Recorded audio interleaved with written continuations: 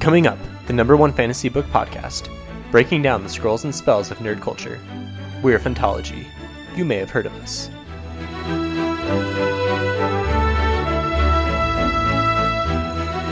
You get tons of bits and pieces, but it doesn't really start to make a cohesive whole until the later books. If you're doing like a jigsaw puzzle, it's kind of like you're turning over all the pieces and then you're like starting to do the corners and then you're starting to like fit little patches together. Yeah, it's a good analogy. And then someone comes over and does a table flip on your jigsaw puzzle. And then somebody chops your head off and uses you to build the puzzle in an undead form without using dark magics that you don't understand. Going dark, Ryan. Going dark, I like it.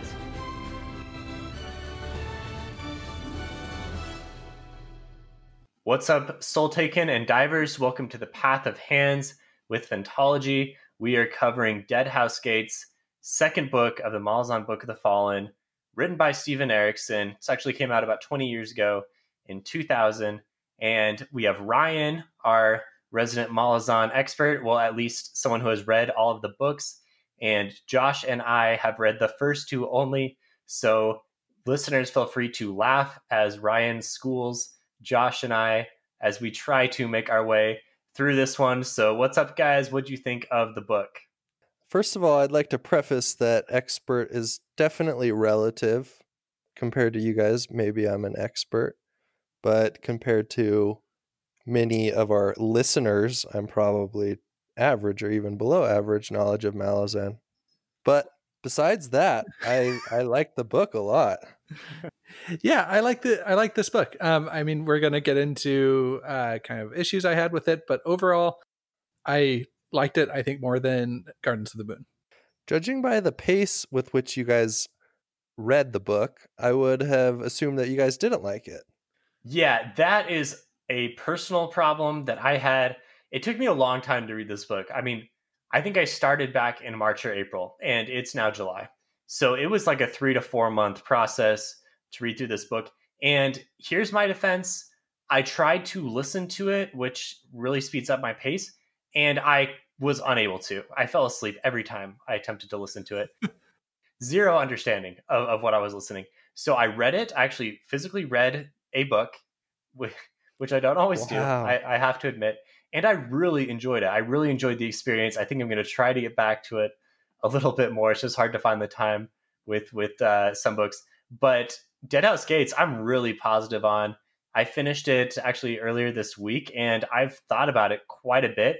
And if you listen to our Crimson Campaign review that's coming out that Josh and I just recorded, I referenced Dead House Gate like 4 or 5 times, so I can't shut up about it. No, it was even more than that, potentially. I mean, the amount that we usually reference Sanderson in these podcasts, Stephen was referencing Dead House Gates that much in that episode. That is impressive. So just, I guess, what were some of the similarities between the two books?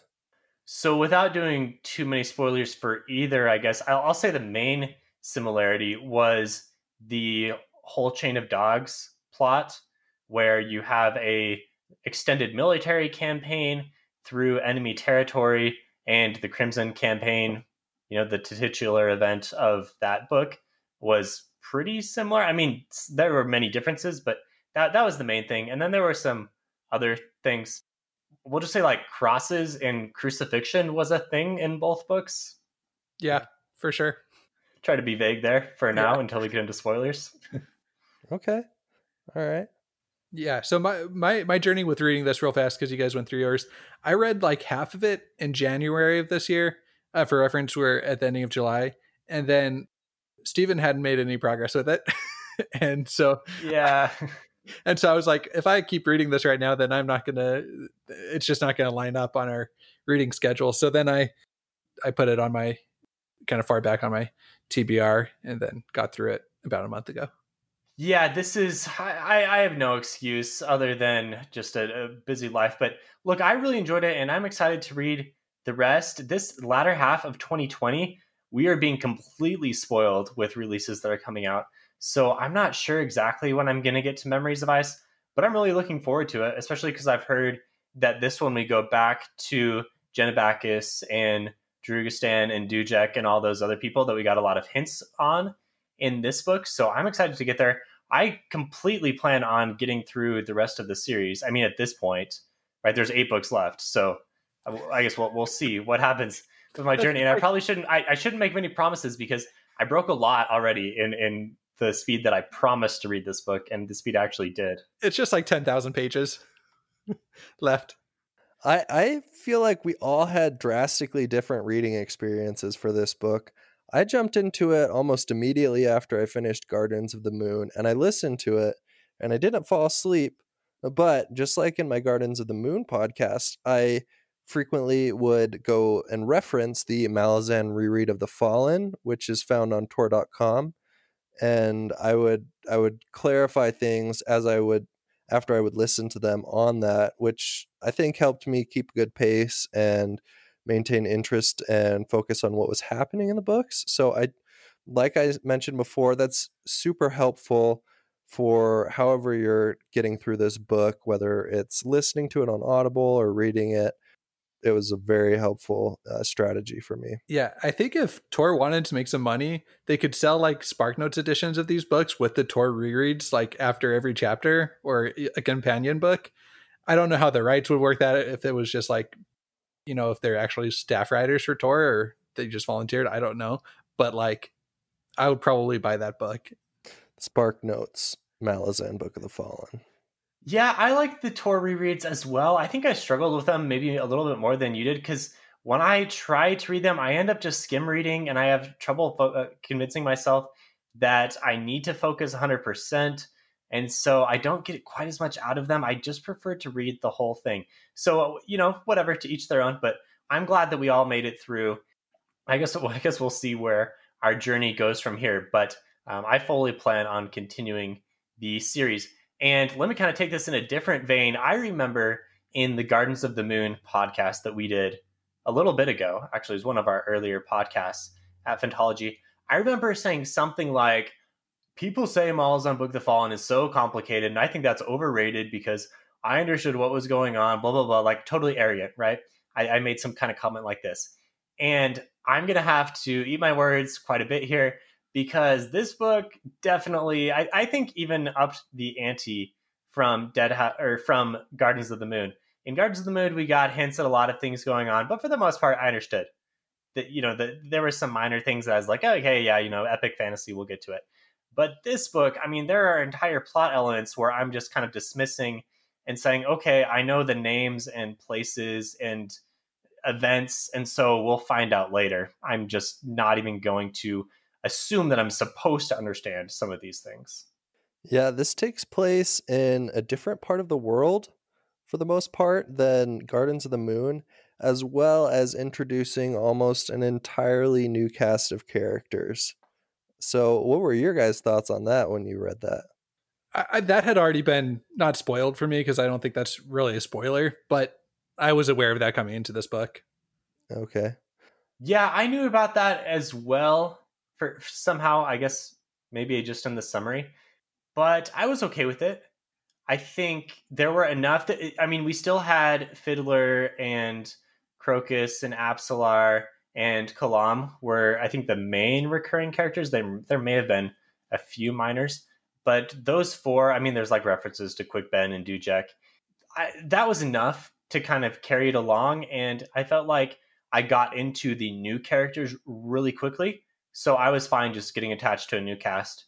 Felicen, Coltane, my man Diker, probably my favorite. It's between Coltane and Diker, I think, for my 2 favorites. I'm not going to lie. I was a little bit disappointed when I first started this book and realized that it was a lot of different characters, because I was really looking forward to getting to know Whiskey Jack a little bit better and the Bridge Burners. And I think we do get to learn them a bit better, but it's from a different perspective rather than a first or third person perspective of actually experiencing it with them. We're hearing more about their history and about their lives. Yeah, but I did like how that made it feel like they were an essential aspect of this world.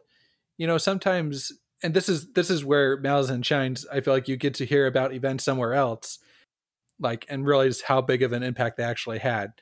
Because even on worlds like Roshar, you don't really know how some events impact things way away in like Stormlight. You know what I mean? But here you do, like continents away. Yeah, I guess the world becomes extremely expensive extremely quickly. Like Josh with Roshar, the first books start in a more centralized setting. I mean, it moves around a little bit, but you don't know really what's happening from one side of the world to the other. And kind of the same with Wheel of Time. And then by the end, you're like, okay, we know everything about every different country. But we're in book 2, and 2 books, 2 continents. I'm assuming we're going to hit more in future books too. So you're right. It goes a lot faster.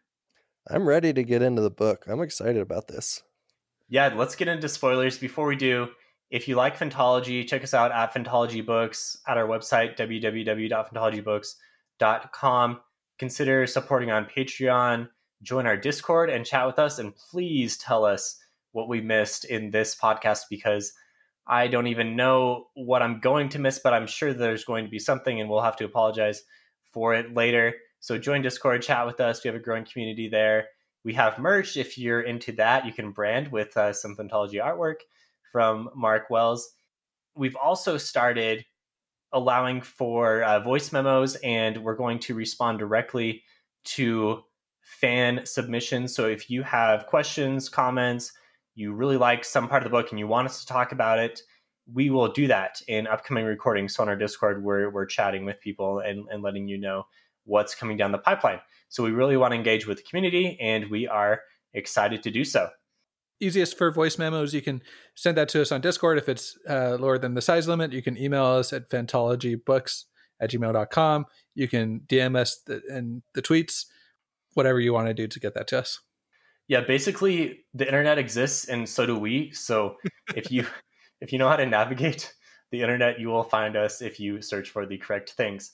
So let's get into the book. We always start with a content warning.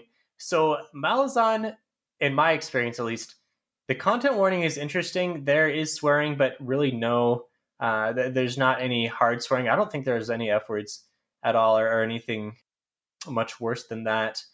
There is certainly violence, doesn't shy away from that. There's almost no sexual content, or if there is, it's completely off screen. But reading the book just has this like real kind of gritty, dark feel, but I'm not really sure why, because it's not like a Joe Abercrombie where it's in your face. You're so ingrained in the world, I guess, that it seems like you are you're on this helpless journey along with the characters. I don't know, like, what do you guys think? Were you as into it as I was? Yes. I felt it as they're just making their way through the desert, and their supplies are getting lower and lower and lower, and they're getting harried on all sides by their enemies. It was a little bit depressing at times to read, I think, because of the situation that they were in. Overall, Malazan, I feel like it just has such a high, like the viewpoint is like very detached from the characters in some ways. You know what I mean? Like, and so you're looking down on like all these bad things, like gruesome things happening, right? Okay. Just totally dispassionate. I'm kind of like a drone shot. Like if you're to picture a battle, like a drone shot of a battle is like what I picture Malazan as, versus like First Law. I picture you are holding the sword, like sticking it, you know, like you're in that point of view. Mm-hmm. They can both be gruesome, but they're just kind of gruesome in different ways. And I think Malazan does a good job of that, of establishing this still gritty scene, just much more detached from the actual characters doing the gruesome acts. That's a good way to put it. It's incredibly immersive right away. I felt like every time I put the book down, I had to pick a bunch of sand out of my teeth because I had just emerged from the deserts of Raraku. Dang it. Raraku? Raraku. How do you say it? Raraku. Raraku. Okay, I'm going to get that from now on. I'm not even going to try. I went to 3 years of speech therapy for my R's, so that's hopeless for me. So let's get into the plot. So I'm going to start us off in the prologue where we have Felisen, Bowden, and Hiborik. These are kind of our 3 characters through at least the first half of the book. They go on a journey of their own, and they are caught up in the current cull of the nobility that the Malazan Empire does from time to time. it starts off with this really vivid imagery of this priest walking down the road. He is covered in flies, and after they disperse, there is nothing remaining. So there's some magic going on right now. It's this really involved kind of disgusting scene. And it actually harkens really well to the very end of the book when something similar happens with crows. So I thought that imagery, first of all, awesome. I mean, black and black, but the crows play so much of a part in the book as well. And the flies just kind of set the tone for what's going on here. Perfect. Loved the start. And so our three characters here are having their possessions taken away and going on this forced march out of town. This is pretty similar to that scene in Game of Thrones. No spoilers, but you know what I'm talking about. The Walk of Shame. And they are taken to this Otatoral mine at the edge of the Seven Cities in this place called Skullcup. And Felicen, who is previously a nobility, I mean, she still is, but she's had everything stripped away. She is the sister of the current adjunct and also the sister of Perrin from the first book. So she has some role to play here, and we've seen her family a bit, but they kind of try to survive in this real harsh setting in Skullcup. I guess before I talk too much into their plot, like, do you guys love this opening as much as I did? I know it bounces around between characters, but let's try to just stay focused on these guys thus far. Certainly sets the tone for the rest of the book. You have a priest of the god of death getting enveloped by flies and then disappearing, and then they literally have to fight their way through this crowd of people, just this mob who's bent on their destruction.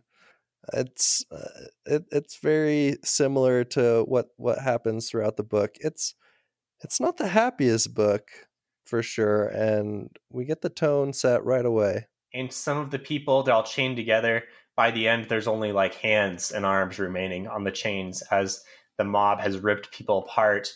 And Bowden, this brute thug guy, is how we understand him at the beginning, has basically ripped people apart to ensure their own safety. And it's certainly, our characters change a lot. They might not change so much as our perception of them changes, but Felicen is kind of this innocent young noblewoman that changes, I guess, almost immediately in the Otataral mines. Bowden is this, like you said, a brute, and Heboric is a scholar, and they will transform. And I think that's interesting how you talk about the chain of the people, and it's just kind of hands and arms. That might hearken or lead into another chain that we'll find out about later in the book, the chain of dogs. Is that what it's called? I forget. Yeah, the chain of dogs. Yeah, the imagery is really good, especially when you look back on it like we're doing. There are so many things that make sense throughout that he calls back to. So the change you talked about, the immediate change that I see was in, I guess you said Felicen, I said Felicen, whatever.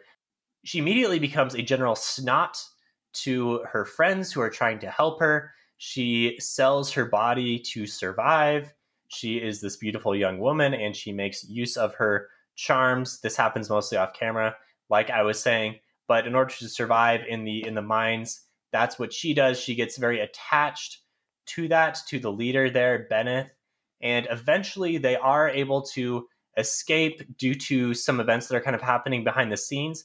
And Bowden and Heboric almost leave Felicen behind because they think she is so far detached from them, and she just wants to like live out this crappy life of survival with Benneth in Skullcup. But eventually she does make it, and they escape from the mines and make their way to the coast to try to meet up with some other characters. And this is when the apocalypse happens, and we will kind of get into that. What did you guys think of Felicen? Because I kind of struggled with her.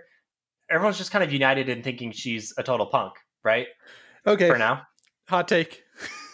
Hot take. I didn't take long. Let's hear it. This is my one hot take for this book. Okay. Felicen was my favorite character in it. Throughout. Whoa. Throughout.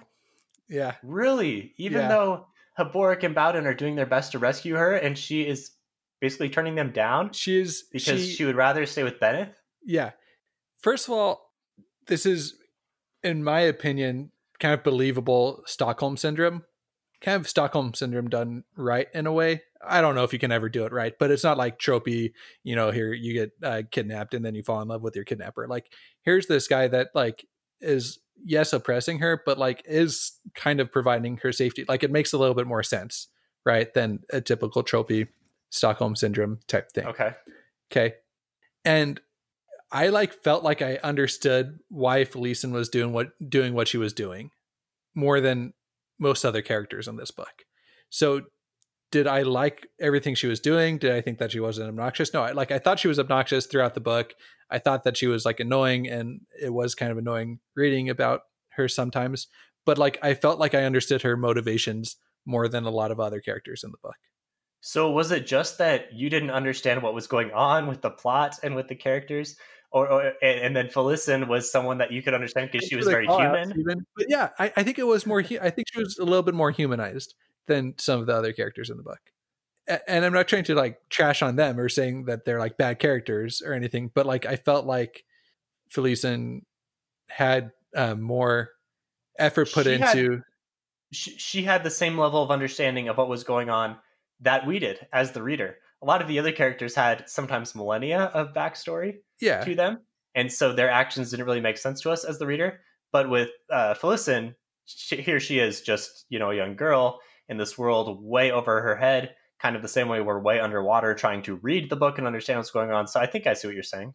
Yeah, maybe that's it. And yeah, her thing was like, I'm gonna do what I need to survive. And she did have some entitlement because she did grow up like in kind of like a royal setting, right? So like I think I can just understand why she is the way she is. Whereas a lot of the other characters, they're just told to me that this is how they are, and that works. I'm not saying that doesn't work, but I think I just understand her more.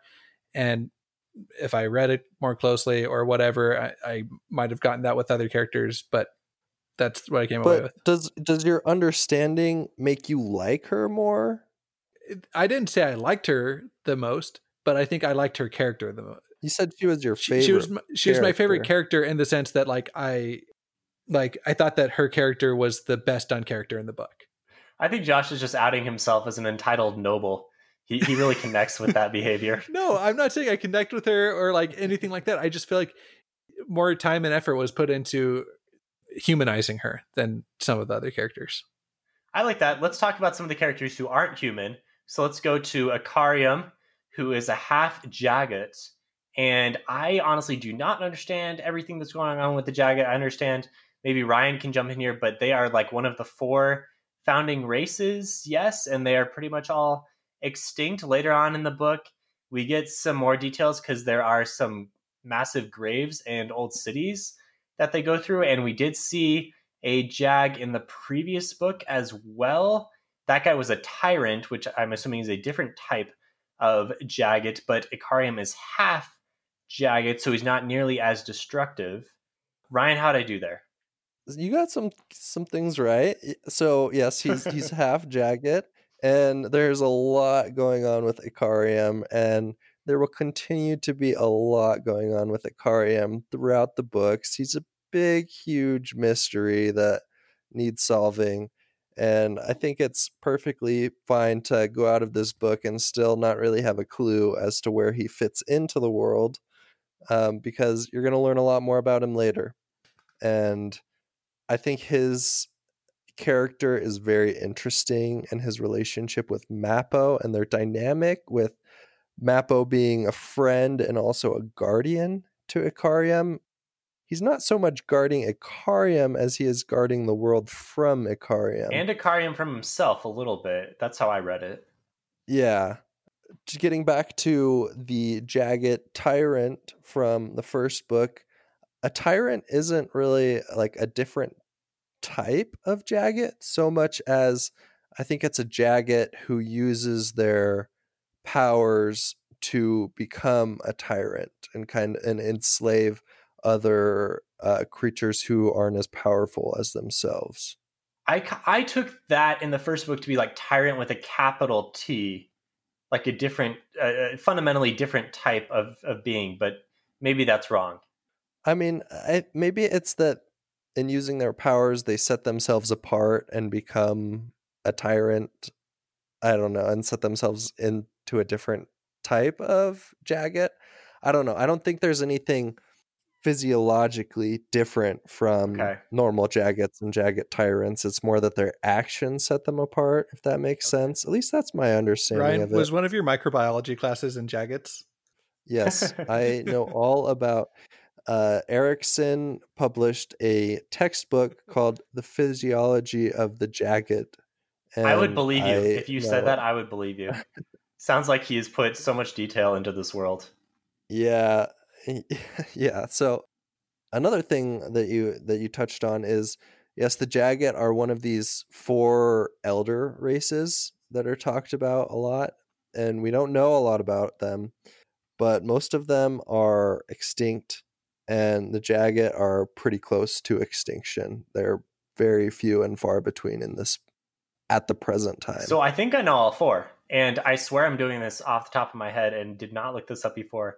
We've got the Jagged, we've got the Talon Imas, we've got the Kachane Kamale, or something like that. And we have the Fork Rail Asyl. How was that? Did I get that? That was excellent. Okay. Yeah, I mean, the way the Audible narrator pronounced it was the Kachane Shamal. But I mean, we're splitting hairs at this point. I'm impressed that you remembered those off the top Yeah, of your head. I'm killing it because so far. I did not know that at the You're earning your Patreon when money I there, finished Stephen. Dead House Gates. That's right. Got to impress the listeners. So, like you said, Mappo has this interesting relationship with him. Mappo is a Trell, right? We call him Mappo, but he is a Trell is just like another race. They have green skin, I think, and tusks. Am I right there? And they are journeying together. And honestly, I'm not even sure what they're looking for at this point, but they are clued into this thing that's happening, this convergence of Soul Taken and Divers, which are different types of shapeshifters. Divers are Soul Taken that can assume a lot of forms, or maybe they're different. I honestly don't know the complete difference between the two, but there is this path that these beings are trying to travel upon to find ascendancy, to become gods, and we don't understand very much about this. This is something that I wanted more of in the book. I'm assuming we will get more in future books. I'm told we will. Eventually, they make their way, after some fights, they make their way to this shadow priest temple, and Iskarel Pust, who is this enigmatic guy who he's a priest of shadow, and he speaks in riddles, and we don't understand him at all, really. Maybe you do if you know exactly what's going on. Maybe another read-through would make some of what he's saying make a lot more sense. But honestly, these guys, through the beginning of the book, I had zero clue what was going on. Yeah, he's a funny guy, Iskarel Pust, and he has a lot of significance to play in future books. Right now, he just seems like half crazy servant of Shadow Throne, which maybe that probably sums him up pretty well throughout the rest of the series too. So let me just jump on my opinion about Ikariam. I like this character a lot too. It kind of reminded me of a similar situation in Oh, you're gonna say Lycanius. Lycanius. Yeah, nice. Yeah. Okay. So Good to without any spoilers there, I thought that was a similar trope done well in both series. And I like that mystery. I like that you're getting to know this character who seems to be like a pretty chill kind of guy in some ways, but like, you know, that there's this under the surface bubbling of like, you know, something needs to be contained here. And so I dug it for most of the book, and I enjoyed when he was on screen. It doesn't help that he's also just unstoppable and can kill anything that he goes up against. Yeah, but that's the point, is you kind of, that makes you like him a little bit more, I think, because he's not out there just seeking out opportunities to kill people, right? He's like, don't fight me, because otherwise, you know, it's not going to turn out well for you. Yeah, you know, he could kill pretty much everything in his path, but at what cost? And that's why Mappo's there, is because he needs to stop. It's not good for anybody involved when Ikariam kind of becomes unleashed because nothing can stop him. So I don't know. It's sort of one of the main plot devices of Ikariam. And we don't get that totally revealed until towards the end. But my understanding is that Ikariam has been around for millennia, and he has lost his memory through something. Not really sure what, but in past lives, well, not past lives, but in like past iterations of himself, he had leveled entire cities and civilizations. And he currently is really peaceful and friendly and wouldn't hurt a fly except when he gets angry. So it's like a Hulk thing going on. Exactly. One other thing with Iskar Pust that I didn't pick up on until the end when I was kind of preparing for the podcast, but he is obsessed with brooms and spiders throughout. And you don't get this until the very end, but he comes across with this divers who assumes the form of all these spiders. And this is actually his wife. And so the whole time he was being crazy, but he was also like trying to get rid of all these spiders. And so it was like this ongoing feud with his wife that was happening behind the scenes that you might not even have picked up on. So that was awesome. My impression was that they meet at the end of the book. Well, they do, but throughout the book, he's attacking spiders with his broom. Yeah, and then he meets Megora, who turns out to be a diverse who can split into spiders. Right, so that's my assumption that it was her the whole time. I mean, am I off there? Oh, interesting. So I see. So you're saying that Megora is present throughout the book as those spiders, and he's like trying to bat them away. It's either that, or he's so paranoid that he's got to get rid of any spider he comes across with. I guess either could be true, as far as I know. Okay. Yeah, I definitely think that's true now that you brought it to my attention. Yeah, I'm killing it, guys. I'm a Malazan expert. Killing it. All right, let's go to another. Yeah. Let's go to my favorite two characters. So let's talk Kultain and Diker. So Kultain is the war chief of the Wiccans, who are this horse tribe, basically the Dothraki, and they are now part of the Malazan Empire after being conquered by the Malazans. And Kultain is coming in as the new fist of the Malazan 7th Army, and he is just like General Bade and can do anything. And so he takes on the task of protecting all of these displaced Malazan citizens after the entire native population rises up during this apocalypse thing that's happening. We get a little bit of backstory before the apocalypse happens, but it's really once the apocalypse happens that the story begins. So this apocalypse is started by the goddess Dryjna, who I don't understand exactly what's going on here, but she seems to be like some kind of native spirit to the Seven Cities continent, or like all of the native populations are involved with her. She has this human avatar called Shaik, and Shaik is currently alive and requires this book to begin the apocalypse. And fortunately, Kalam, our favorite assassin, delivers it to her as part of his plot. And so once all these things happen, the entire native population rises up. They kick all the Malazans out, and everyone tries to kill them. But Kultain is not going to let this happen, and thus begins the chain of dogs. That is the most awesome part of the book for me. This is observed by Diker, who is the imperial historian, who's kind of like a normal dude. He used to be in the army. He's kind of cool, but he actually gets a lot more cool as you see how courageous he is, because he's just a normal guy. And kind of like you said, Josh, like same as with Felicen, it's nice to see things through his eyes, because that lets you connect with these events that are going on. So what do you guys think of my favorite part of the book? That was so crazy when Kalam delivers the book of the apocalypse to Shaik, and then she's supposed to open it and it'll start the apocalypse, right? Right. And then she doesn't even open it, and the assassin who is following Kalam kills Shaik with the crossbow. Yeah, immediately killed. So expectations subverted. Exactly. Yes, subverted expectations. And then later on, who walks out of the dust storm or whatever, the dust settles and Felicen walks out, and suddenly everybody thinks Felicen is Shaik, and you're like, what? That would be jumping ahead a little bit, but let's not do that yet, because I kind of want to talk through some other characters. But I do like where you're going there.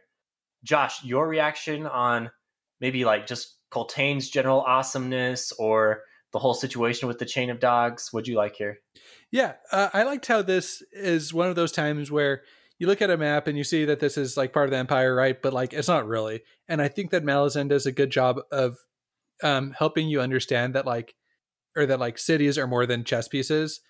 Although you might think that these are loyal subjects because of where they are on the map.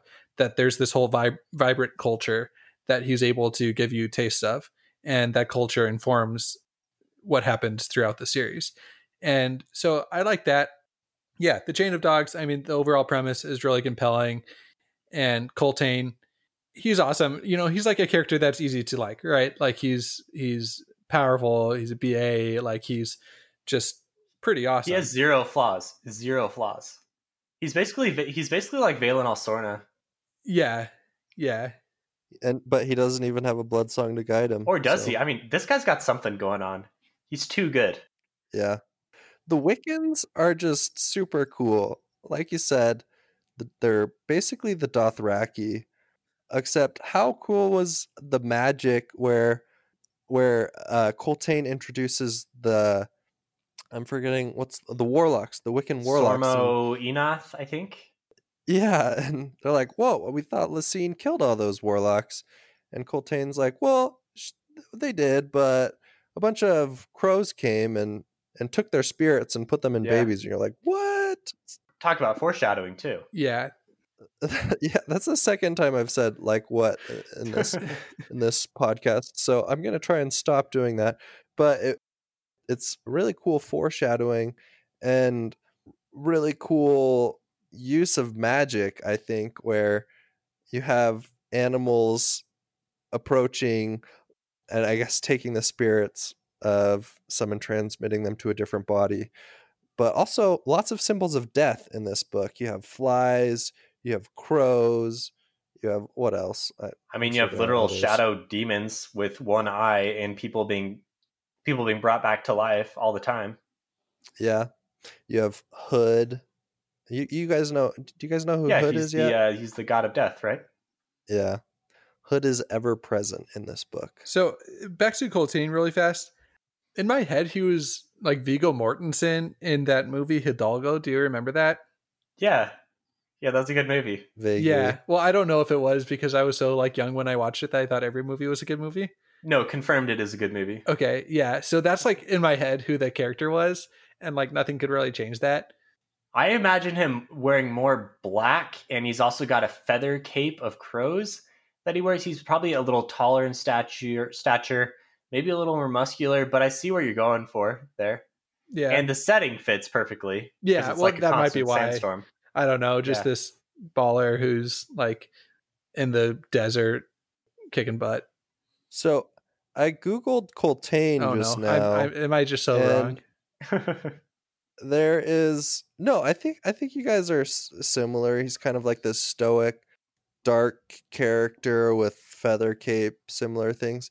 But I was more interested in this YouTube video called "This is for Coltane."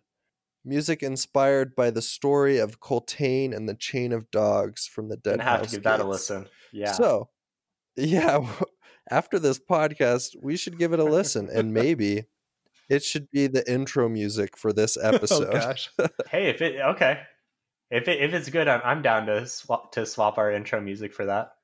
Yeah. So let's pause on these guys as they try to survive this terrible situation.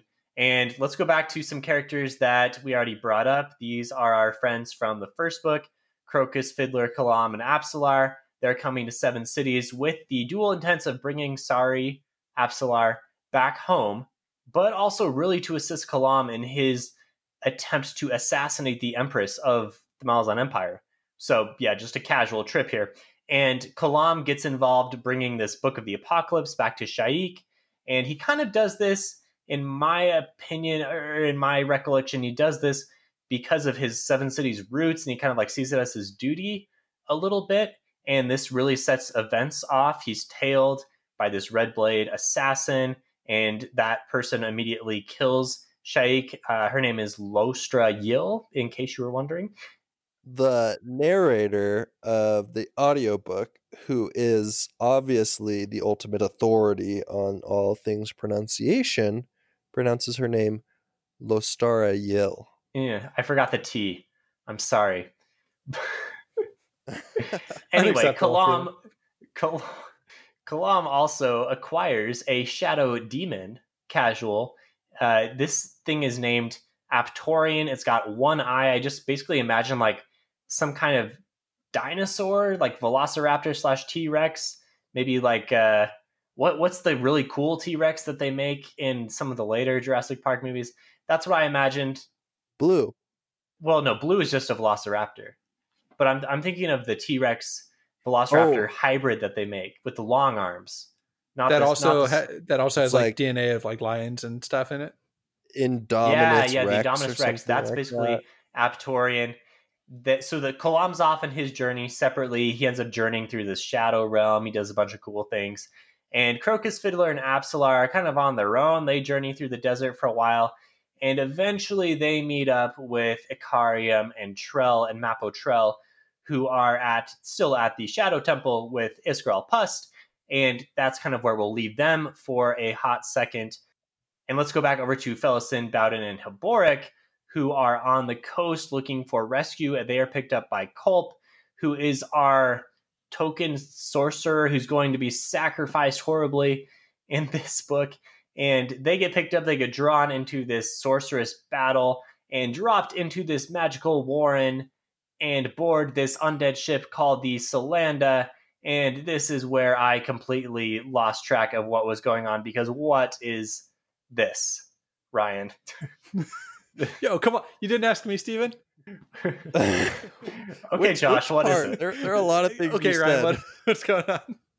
I think I was okay with the plot of our heroes from Gardens of the Moon. But once we got into this undead ship crewed by these Tisti Andi, who were all beheaded and their heads were piled up, but their heads were like still alive, and they started the drums going and they started moving again. I mean, we're basically into Pirates of the Caribbean here, but even more intense. Isn't it awesome? Oh, it's awesome, but I have no idea. I have zero clue what to expect from this. That's part of why it's awesome, is you're just like on a train witnessing all of this crazy stuff. You're like, how is he fitting all of this into one book? So this is when it really started to feel like you can understand why, this is like D&D that they just like expanded the world of and like wrote into a book. This feels like a D&D campaign where the dungeon master is just like, screw it, I'm putting them on a ship with headless people now. Like that's just kind of what it felt like to me, with no rhyme or reason for how they got there, really. It's just like, oh, cool, now we're going to this really imaginative, cool setting. Man, if this was a D&D campaign, there were a lot of critical failures and critical successes, a lot of nat 1s and nat 20s in this one. Yeah, a lot. I mean, this is drinking from the fire hose, You're witnessing small parts of this world which Erikson and Esselmont created together. So he's giving you bits and pieces, and you're going to have to wait until book 10 to get most of the pieces put together. Are you kidding me? Book 10 for most of the pieces? Well, you're going to get bits and pieces throughout all of it, and I think you'll probably start putting most of them together by book 7 or 8. Yeah, just 7 or 8. Steven, it's a commitment. Oh yeah, I'm going to finish the series, no problem. I got this. It's only 8 more books. I'm really into it right now, but at the same time, that is interesting to me. I would expect answers to be doled out in doses, like into book 3 we get some questions answered but more raised and so on. But you're saying like nothing until that late in, Ryan? No, I'm not saying nothing. I'm saying that you get tons of bits and pieces, but it doesn't really start to make a cohesive whole until the later books.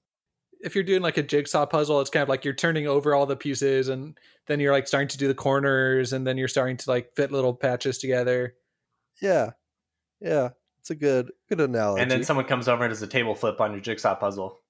And then somebody chops your head off and uses you to build the puzzle in an undead form without using dark magics that you don't understand. Going dark, Ryan. Going dark. I like it. I feel like we just got a spoiler for something in the series. Well, we were just talking about. I mean, there's some sort of magic involved. Yeah, we were just talking about undead crewmen with their heads chopped off. It fits. All right. Or did Josh? No, did you miss that? No. I got it, Ryan. We were just just talking about it, but I feel like that's going to happen with a character we like or something. I don't know. Let's just move on. This will be explained further later on. Raffo. It better be. We're on the Solanda for now. A lot of things happen here. I'm probably going to miss some details. There's going to be some important things that I gloss over. But my understanding is that, and so the Talani Mass, come on, there's a group of Talani Mass that come on. They kind of do some magic stuff. And then there's a undead dragon that comes through. Some of the people that are there, some of our humans, are now embarking on the path of ascendancy because of the way that they've come into contact with the Warrens and the magic here. There's a rent torn in one of the Warrens, and in this pretty cool scene, the ship catches on fire. Our characters are able to escape through the hole in reality, and they land into Raraku. Got it that time. They land there, and that's where they continue on, and it's like nothing ever happened as far as the Solanda plotline. The Solanda does show up later on and plays a minor role in ferrying some wounded, but we don't hear from it, and we're not really sure what any of. Just you wait, my children. Just I've you heard wait. It comes back. People on Discord were saying it will come back, so I'm looking forward to that. I also thought it was cool we had the dragon going through. So, I mean, we saw in the first book Animander Rake turn into a dragon. Maybe this is him. Maybe there are other people who can turn into dragons. It's an undead dragon, if I believe. It is an undead dragon. I remember. So I guess correctly. You're probably telling me that Stephen Rake is not undead, so it's not Rake. But maybe it's someone else who can turn into a dragon. Did you call him Stephen? No, Rake? I'm saying you're saying Stephen. It's not Rake. Oh, yeah. Well, Animander Rake does not transform into an undead dragon. We know that from the first book. Duh. Yeah. Come on, Stephen. We should have two remembered and two that. together. Yeah. All right. Do I need to spell things out for you? Just kidding. Yes.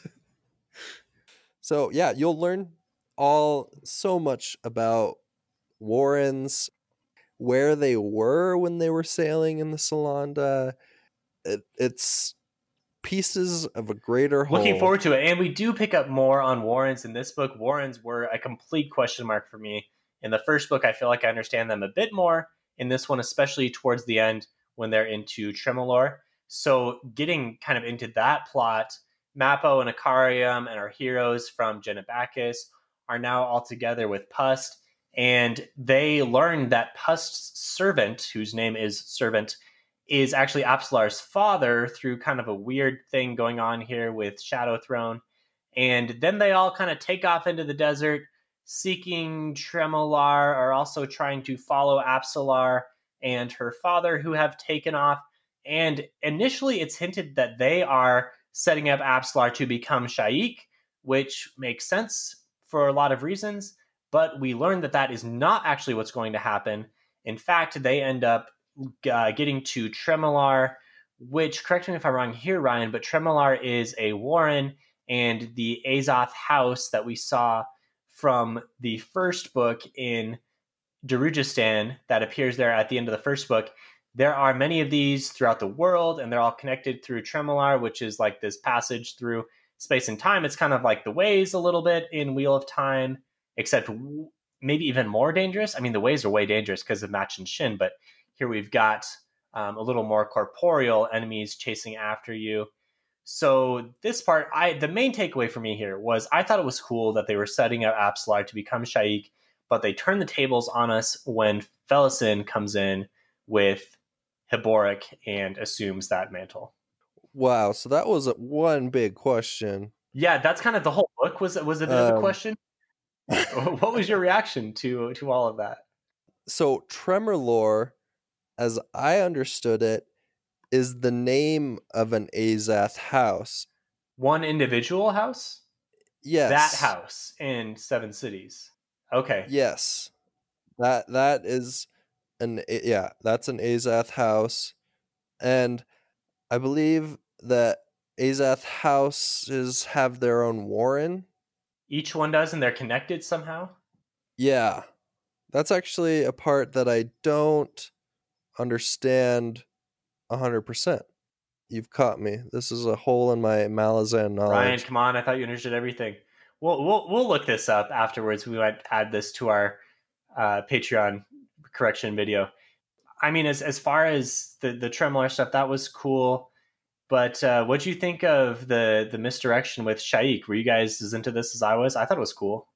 You know, I didn't remember it super well, but now that you bring it up, I do remember thinking that Apsalar was going to become Shaik, and then boom, boom, boom, expectations subverted, and who becomes Felasin but Josh's favorite? I mean, who becomes Shaik but Josh's favorite character? Yeah, Felasin. Josh, this is your favorite character. Tell us about this. Well, you know, this is when it started to kind of lose me a little bit, because the same thing happened to Sari, like where, you know, it feels like you have this character that's kind of relatable, and then they just get made into a god or possessed by a evil assassin demon thing.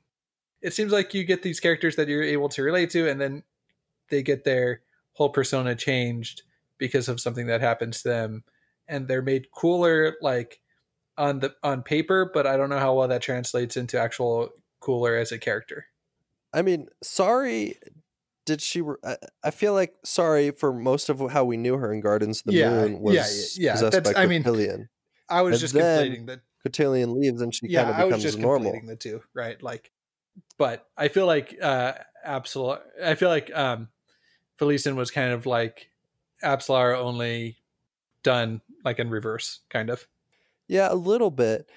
I think she kind of changes gradually. At first, you think, "Oh, this is the Felasin that we've known and loved for the whole book." Well, me loved, you guys not so much.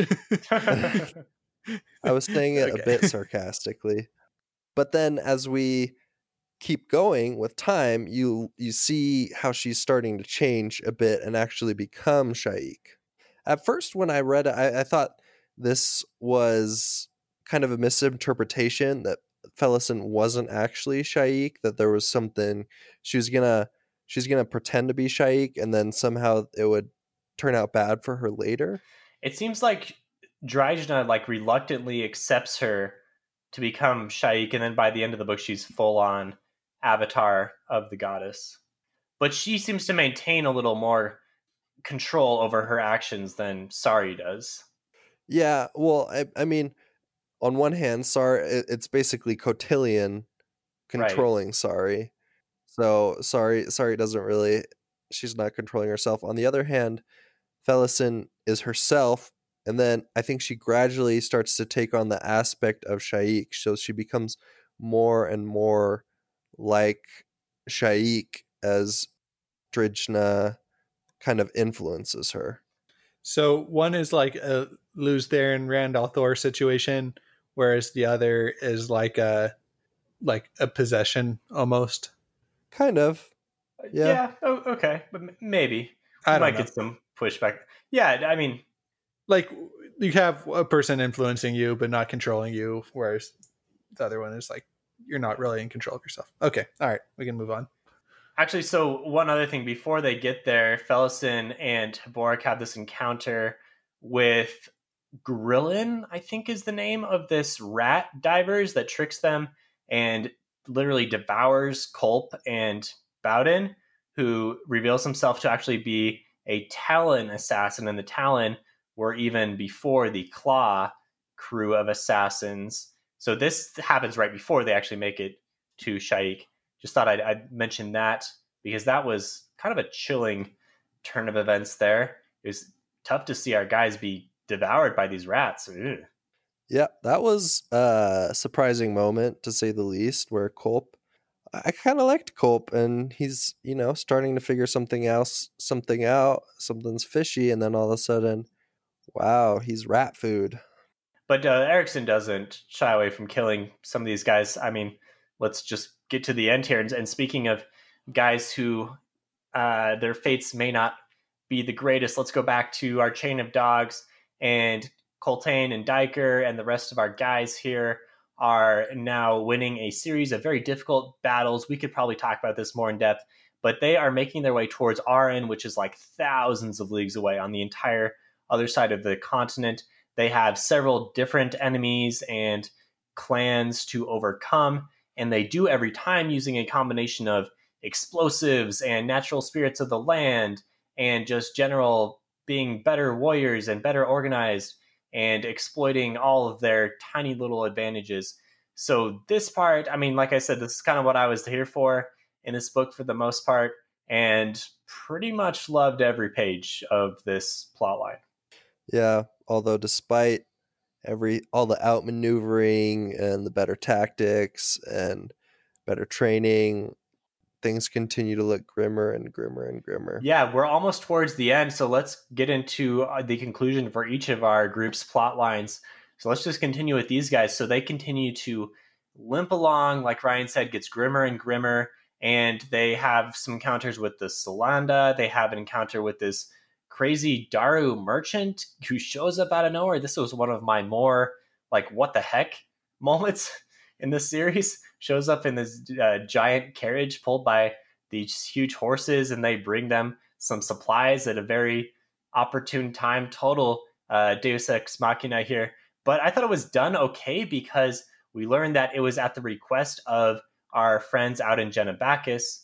So there must be some way that they know what's going on. I guess we'll get that in future books. There was another Deus Ex Machina that I said on Discord I didn't like as much, and that was where one of the tribes just kind of turned on everyone else and said, we respect the Wiccans the most. You guys are the strongest. And like, I get it, but at the same time, I don't get it because I didn't feel like there was enough of an explanation to me of who the different tribes were and what their interaction was with Dryjdan, how the whole apocalypse thing worked, because my impression was that just every person out there on the continent wanted these guys dead, and then all of a sudden, okay, we like you, so we're going to help you out. That one I wasn't quite buying, but other than that, I was way into all of these victories.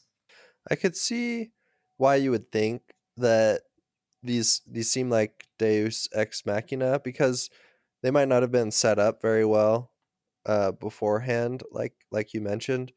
But I think looking back, reflecting from where I am at in my vast Malazan experience, I don't see it really as a Deus Ex Machina, but I can sympathize all right, with so you. you're calling me a noob. For sure. Yeah, you noob. You Malazan noob. So eventually it doesn't work out for him because they get to within sights of the gates of Arin, and they actually get all of the surviving refugees. A lot of these guys get killed, but like a significant chunk of the refugees make it all the way across. So very well done.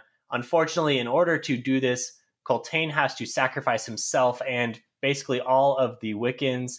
And in one of the more frustrating this was a good moment, but at the same time, it made me want to throttle some of the characters, specifically Malak Rel and Pormqual, the cowardly High Fist, because these two Malak has done this out of, he's evil, but Pormqual is just an idiot, and they have prevented the army from Arin to go out and help them long enough to where Coltaine is overwhelmed by the forces of the apocalypse and killed, and they start to crucify him, and they're going to prevent his soul from leaving.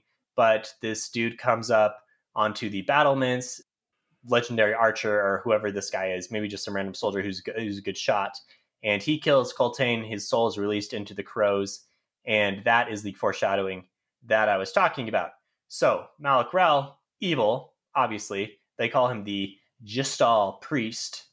We're not exactly sure what this means. Has something to do with a specific order of magic or something. I guess we don't know yet. It was hinted at briefly. He's a priest of Mael, who's the god of the seas. Sure. And he's evil because he was responsible for killing Coltaine, which I cannot forgive him for. Cue Linkin Park in the end, where it's like, you've tried so hard and come so far, but in the end it didn't even matter. But it did matter because the refugees were safe. But then stupid Lord Pormqual or whatever just total inept commander, makes all of Coltane's maneuvering almost kaput. Yeah, this guy might have been even less likable than Malik. I mean, at least Malik was competent. This guy's an idiot. He gets totally outmaneuvered. I don't know how he Yeah. got to be High Fist in the first place. Eventually, he gets what's coming to him as he gets beheaded as Malik betrays everyone from Arin as well, except for a few who are smart enough to survive. And then he initiates a mass crucifixion of all of our surviving Malazan people here that get put into this trap, including Diker, my other guy. So Coltane and Diker both killed horribly. Ugh. So This real was a quick, tough let me ending jump for in me. here. Was this not just like a total kind of Christ moment with Coltane leading these people through the desert? I mean, that's like more of a Moses thing, but then like gets put up on. Was he on a cross? He was kind of on a cross, right? Or just on a pole Yeah. or something? Or at least a pole of some kind, yeah. Right. And then like he is suffering there, and then he dies, and then like his soul like just kind of ascends into heaven. Right. Like after he led, all these refugees through Yeah. the wilderness. That was kind of on the nose a little bit, I think. I mean, you're combining a few different biblical Well, right, things. but yeah. I didn't really relate it too much to like a Christ-like figure. There's the crucifixion aspect of it, but I guess he's kind of resurrected too. I don't know. I didn't really put that together when I read it. I'm seeing it now, though. I mean, it's pretty on the nose from what Josh just said. Yeah. I was really worried though, because when all the crows were trying to get to Coltane to carry his soul away, they were I forget what were they shooting them down with arrows or There was blasting them magic. with magic? Yeah. Magic blasts. We're stopping the crows, yeah. Yeah, I was like, no, Coltane needs to live Right. on. And so that's the good news. It seems like Diker and Coltane will be coming back in some form, uncertain. It seemed like Coltane was coming back kind of similar to how Tattersail is starting to come back at the end of the first book. Like his soul is being reborn. We see a pregnant woman who, the crows like come to her and she feels the soul come into her, something like that. Diker had this other kind of Deus Ex Machina thing, this like magic genie bottle that he was wearing around his neck that you were wondering what this is the whole time. It came from the Trigal Trading Guild as well. And then at the end, what was it? It was like servants of Baruch, I think. The Bacarala came and they get the magic bottle and Diker. And so I think he's coming back. It seems like it. I guess we'll have to read. It's like a and Chekhov's find gun out. thing. We've seen it, so now we know he's going to come back in some way. You've touched on an important thing, Stephen, which is if you are reading the Malazan Book of the Fallen and you are very much a supporter of dead means dead, no coming back, then you're not going to like these books. I think I mentioned this in our Gardens of the Moon podcast, that death and life are both very fluid concepts in this series. You have people who die and come back. You have people who die and aren't quite dead, like the Talani Mas. It's just a very, very fluid concept. And so I would hesitate to think that people who die are permanently dead. Just don't be surprised if they come back in one form or the other. I think just Erikson uses it as a plot device much more than other authors do. And so you should kind of come to terms with it sooner rather than later. He also has I think kind of settings like the spirit world, soul world is kind of like a setting, right? Like you go meet the gods of death and stuff. Yeah. So it's baked into more than other books where it's just like, oh, this guy was dead, but now he's not, Mm-hmm. So I'm okay with that. Do we know of a thing that like, if it happens to you dead in this book, kind of like, like Balefire or like Shard Blades? Shard Blades may or may not kill you depending on which revision of Words of Radiance you read. Oh, dang, that's a good point. Yeah, I don't know. I don't think so. Yeah, I'm not exactly sure. I'm gonna leave that question unanswered because Ryan, I love how I you're don't petting know. your cat right now, discussing like ultimate death. You kind of It's secondhand nature now when you just cats come up and they demand to be pet and you're just like, oh, you don't okay. want to be You don't dead even think so you about pet it. your cat. They have me well trained, I will So let me say. just close this conversation with the great words of House Greyjoy, the Ironborn. What is dead may never die. And I assume that's what we'll see in the rest of the series. So I like that. I think, like you say, Josh, it's baked in enough to make it believable. So a couple other, let's wrap up the two other outstanding plot lines here. So our group of heroes is now in the Tremolar Warren / Azos house. However, I understand it. I obviously don't understand it completely, but they make their way through. They fight all these enemies who are being imprisoned here.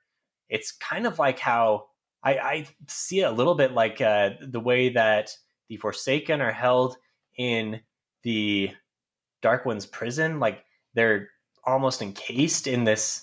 In this case, it are these vines that are writhing around these powerful enemies and they're trying to get out, and they do to some extent. And there's a lot of fighting that happens. They finally make their way into the house, which is opened by Crocus's Bacarala, who is very conveniently there. Kind of another Deus Ex Machina, a little bit. Didn't exactly understand what's going on here, but they say that it's a demon. It might be like Baruch is being reborn because we saw him die at the end of Gardens of the Moon. I'm not sure, but it works out for them. Not Baruch. Not Baruch. It's Crocus's uncle Mammoth. Oh yeah, Mammoth. Yeah, you're right. Yeah, so we'll see what it comes to play there. Anyway, they make their way into the house. They end up in this like world where you can access any different part of it by falling through different tiles. Then the group all separates, and Crocus and Apsalar and Fiddler make it to Mala's city, where they meet up with Kalam, who has made it there as well after a long journey, and he has been betrayed and is fighting against all of these Claw. And he eventually makes his way to a final confrontation with Laseen. And I had no idea what to expect. Like, I thought anything could happen here, getting into this climax at Mala's city. Oh my gosh, this book has so much There's stuff a lot into it. We could do 2 full episodes easily talking about We all could do of way this more stuff. than 2. We're trying to cram it into 1. Yeah. So what did I think about the confrontation with Laseen? Well, it blew my mind because Laseen is set up as just like an evil empress who isn't competent, and the empire is just kind of going downhill since she took over.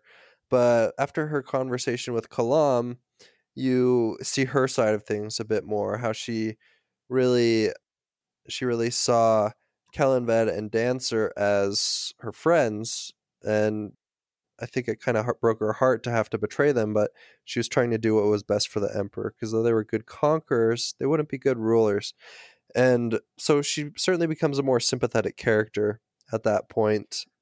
And so that was pretty crazy, and so much so that Kalam, who has marched across the world to bring Laseen's reign to an end, kind of out of revenge, he decides not to go through with it.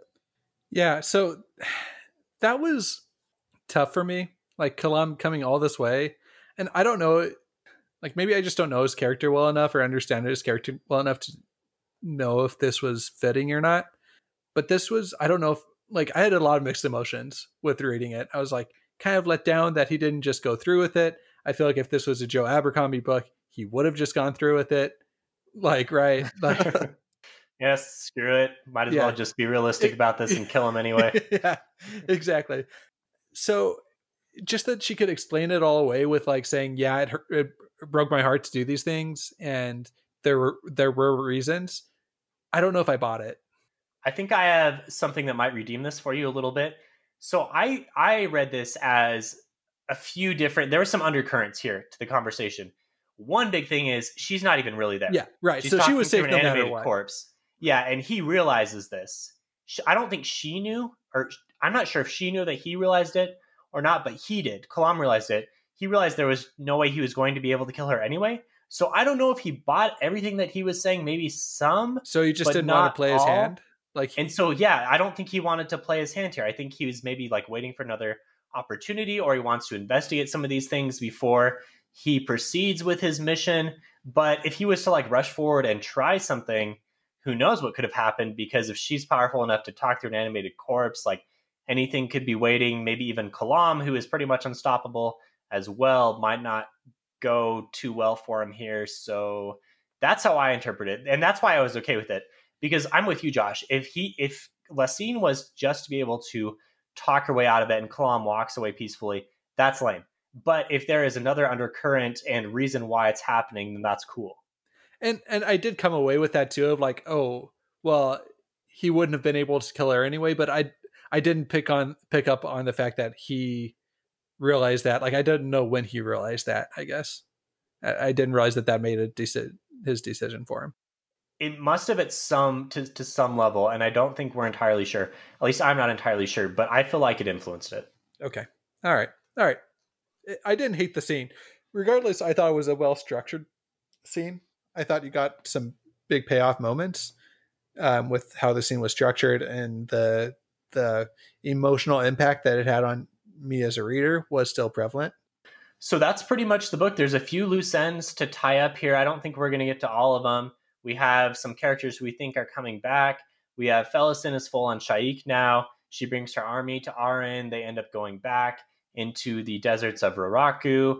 And Tavor's army is approaching Seven Cities as well. So we're probably going to get more of a showdown here between these forces in future books. Sounds like Memories of Ice takes place back in Genebacus. So I think we're going to press pause here from the people we know, at least maybe some of them. I don't know. Anything could happen, really. But that's a wrap for the book. And let's go into our worst of the best segment. We just have a few minutes here, but we're just going to briefly talk about something that was our favorite, but like one little thing that kind of nitpicked on us enough to the point where we were like, that could have been better, but it was still cool, but maybe it could have been better. I tend to kind of talk myself out of my worst things if I talk for long enough, which you can tell I'm kind of good at. But I'm doing Ryan, already. Josh, yeah, you guys have a worst of the best for us? Let's hear Josh. All right. For me, the way that Felicin's story arc progressed and changed kind of so fast. Like, I talked about how she was my favorite character, and I think that's because at the beginning of the book, we were allowed to sit with her and get to know her as a character without plot just happening around her like all the time. But then that started to change. And so that's kind of just out of the whole book, not one specific instance. But I kind of wish we could have left her in more of a static setting and gotten to know her character better before just throwing her into, like I talked about earlier, these plot things happening to her. Ryan, you have one? I like that one, Josh. There's really no time. There's no time to press pause and just learn about someone like you would in some other epic fantasy where we're sitting around chatting for extended periods of time. You know, I do not have one. It was all the best amazing. for you. Okay, I have one. I kind of talked about some of the Deus Ex Machina that I didn't like quite as much. Ryan called me a noob for doing that, so I'm not going to go to that. But I'm going to say my worst of the best was the word ochre or ochre, however you pronounce it. That word is in this book way too much. And I really love this setting. I love the desert setting. I could picture it so much. But like every page, okay, not every page, but at least every chapter, the desert or some color was described with the word ochre. And I think that you don't need to be quite as verbose as Erikson likes to be. I mean, it shouldn't take a thesaurus to read this book. Sometimes a dictionary.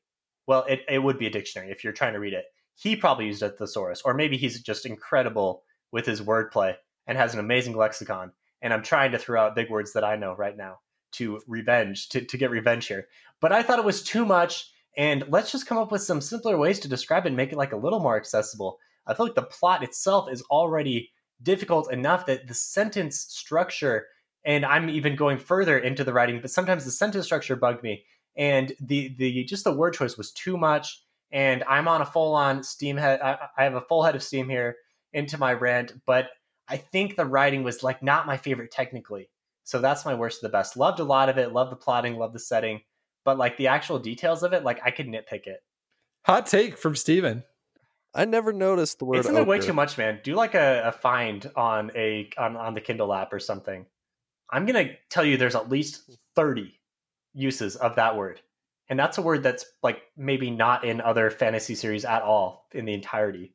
Like, does that word appear in the Wheel of Time at all? I don't know. Probably not. And are they able to survive as a fantasy series without the use of that word, Steven? Yeah, well, they are. But and I know I'm being overly critical, but I think I'm just trying to say that this is an example of what really kind of bugged me about the series a little bit, is that the writing is too complex and makes it too inaccessible.